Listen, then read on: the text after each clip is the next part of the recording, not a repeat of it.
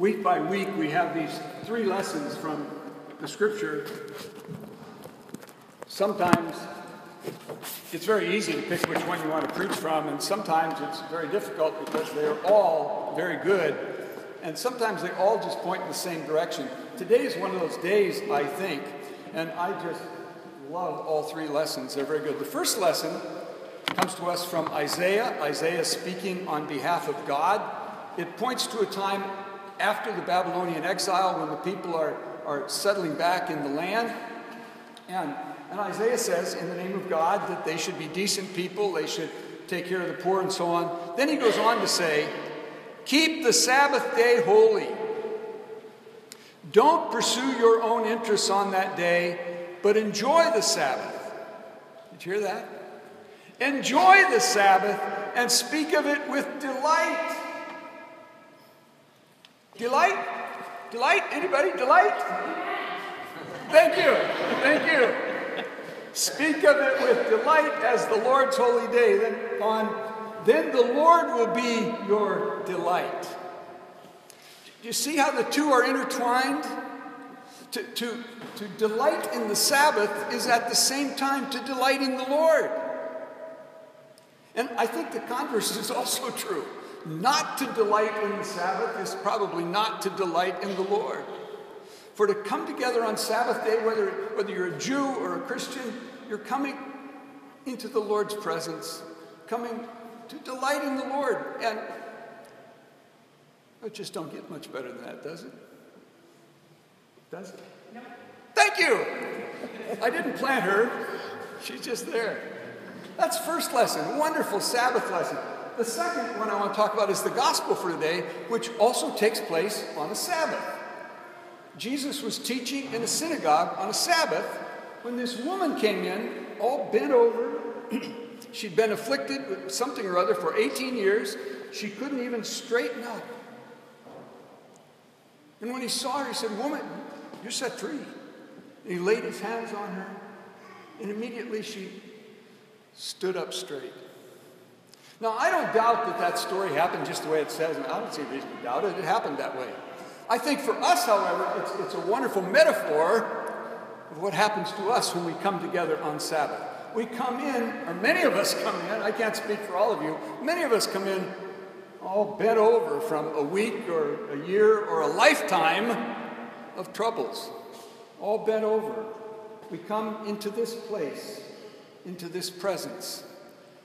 And one way or another, the Lord Jesus reaches out to touch us. And in reaching out to touch us, we are able to stand up straight. Think what that means. To stand up straight. Not bent over. Not ashamed. Not sorrowful. Now, you may walk out that door and by tomorrow morning you've been knocked down again. That happens. I know it happens. But for this hour at least, you're loved. You're forgiven.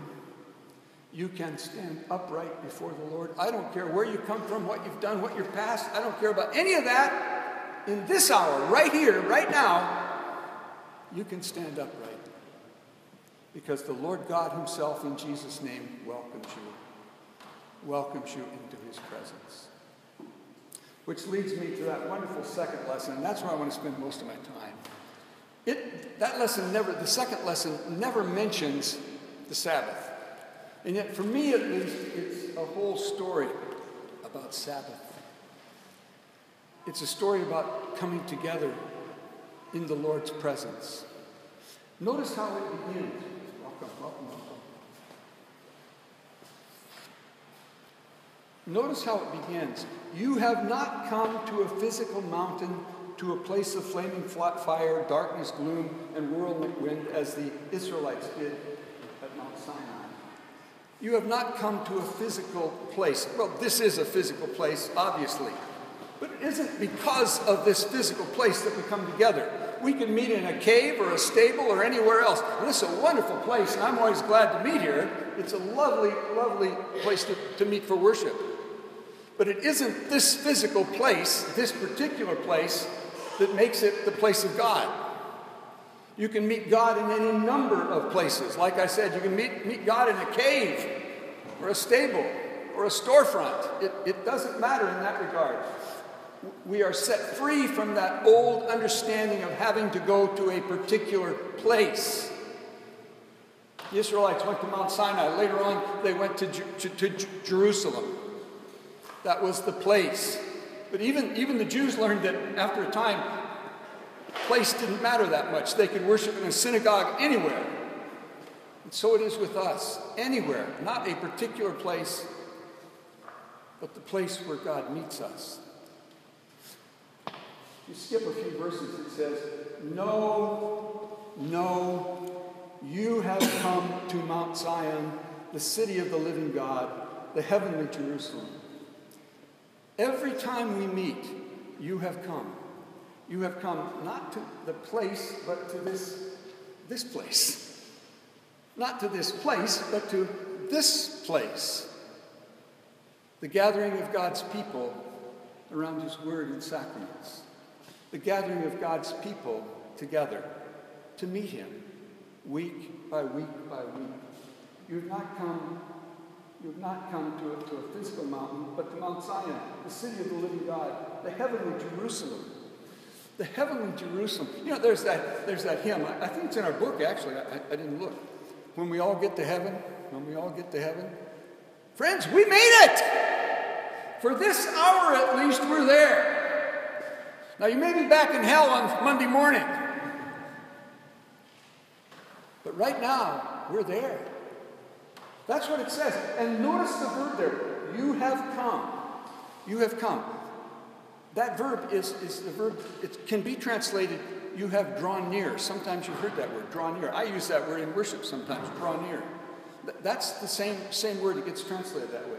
It's the word that's often used in the scripture to signify coming into the presence of God. And you draw near face to face with God. Face to face with God. So, and then notice the tense. It's a perfect tense. It means it's already attained. This is not something that's out there in the future, some, light years away. Right now, it's already happened. You can draw near. It's okay. Draw near right now to the heavenly Jerusalem. To this, I often, you've heard me, those of you who are regulars have heard me say it. It's like in another dimension. We have 3 dimensions: height, depth, and width. Yeah, and sometimes time is a dimension. I say it's like a fifth dimension. We draw into this place where God is present with us and for us, with us. We're countless angels, thousands of angels. Are there joyful gatherings? Think of that. Give me an amen again. Amen. Thank you. I appreciate it. Thousands and thousands of angels gathered around us, folks. You don't have to wait until that last day. It's right now. You can't see them. I know that. You can't see them. But they're here. You have come to the assembly. The word there is the same word that other places gets translated church. Now, assembly is really a better translation. I'm glad they used it. But they could have just as well translated, you have come to the church of God's firstborn children. I want every one of you to look around. Look around at these other people here. Look around who's here. You know who all these other people are? They are God's firstborn children. That's what it says. God's firstborn children whose names are written in heaven. All of them. You're gathered with people whose names are already written in heaven. You're keeping good company, aren't you? I'll go there. You have come to God Himself. Think about that. We often say we come to worship God. Yeah, we do. Some people say they come to learn about God or for instruction. That's all more or less true. We come to meet God right here in this place. The one who is judge over all things. Now that's a good word, I guess, and a bad word. Judge. It can be a scary word to meet the judge. But who's our judge? Our judge is the one who welcomes us, the one who sent Jesus Christ to lay down His life for us. That's who our judge is. You have come to the spirits of the righteous ones in heaven. That could just as well be translated the saints in heaven. You have come to the spirits of the righteous ones in heaven who have now been made perfect. So we have all these angels gathered around us. Who else is gathered around us? All the blessed ones, the saints who have gone before us. They're here. They're here. Aunt Tilly and Uncle George, they're here, gathered around. We said in our narrative liturgy, that's one of the reasons, going back, some of these altar rails are half circles, and traditionally it was said that the other half of the circle is where all the saints and angels are gathered. You can't see them back there, but they're on the other half, gathered around with us. And so they are, singing the same songs. Singing the same songs. You've come to the spirits of the righteous ones in heaven who've now been made perfect. Here we go. This is the best part, guys. You have come to Jesus. You've come to Jesus, the one who mediates a new covenant between God and his people. There was an old covenant. I don't want to go into all that. There's an old covenant God made with Abraham, Isaac, Jacob, Moses, all of that. But the new covenant, it's simply a one-way covenant. He said, I love you, I forgive you, I lay down my life for you. You, every one of you, redeemed by his blood, his precious blood for you. His blood that seals all the promises. You can believe his word. He died for that. He died for you. He died for you. And that's what it goes on to say that. And the sprinkled blood. In the Old Testament, Moses, when he sealed the covenant, he took a basin of blood from a bull or whatever. He splashed some of it on the altar, and then the rest of it he took and spread it on the people. That was to show them that they were included in the covenant. We don't do it just that way, but we come to this table and we take a sip of wine that the church has always said is the blood of Jesus for us. That's how we participate in that blood right now, which speaks of forgiveness. Forgiveness. Whoever you are, whatever it's been. Diane had a Facebook message yesterday from a young man. We've known him since he was a little boy. And the Facebook message, he was just crying out, right on Facebook for all the world to see.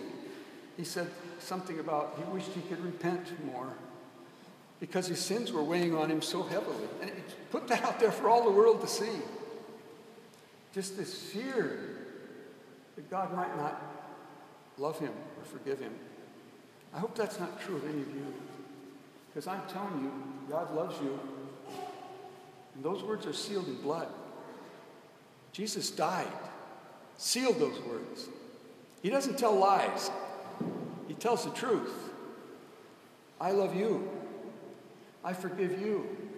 I want you among my people right now, today, here.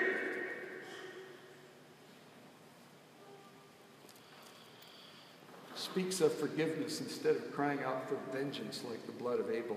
Too often, I think Christians are thinking about that vengeful God. And there are stories in the Bible that are that way. I know that. They're there. And you have to read them and understand them in their context. But that's not the story of Jesus. The story of Jesus is not a vengeful story. It's a loving story. A story of forgiveness and truth. Now, the last couple verses, the last verse, in fact, is kind of a kicker, isn't it?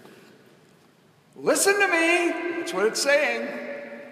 Listen to me. I'm speaking God's word to you right now, and it's the truth. Don't turn away. Listen to these words. You are loved.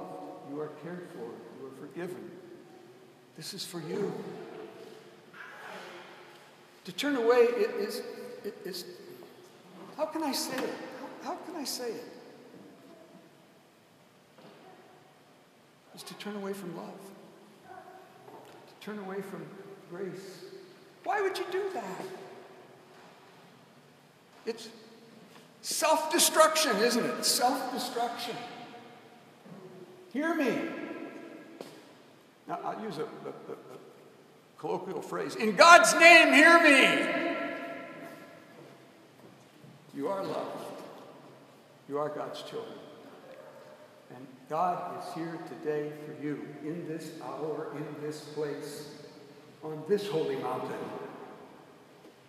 that you might know him, receive him, love him,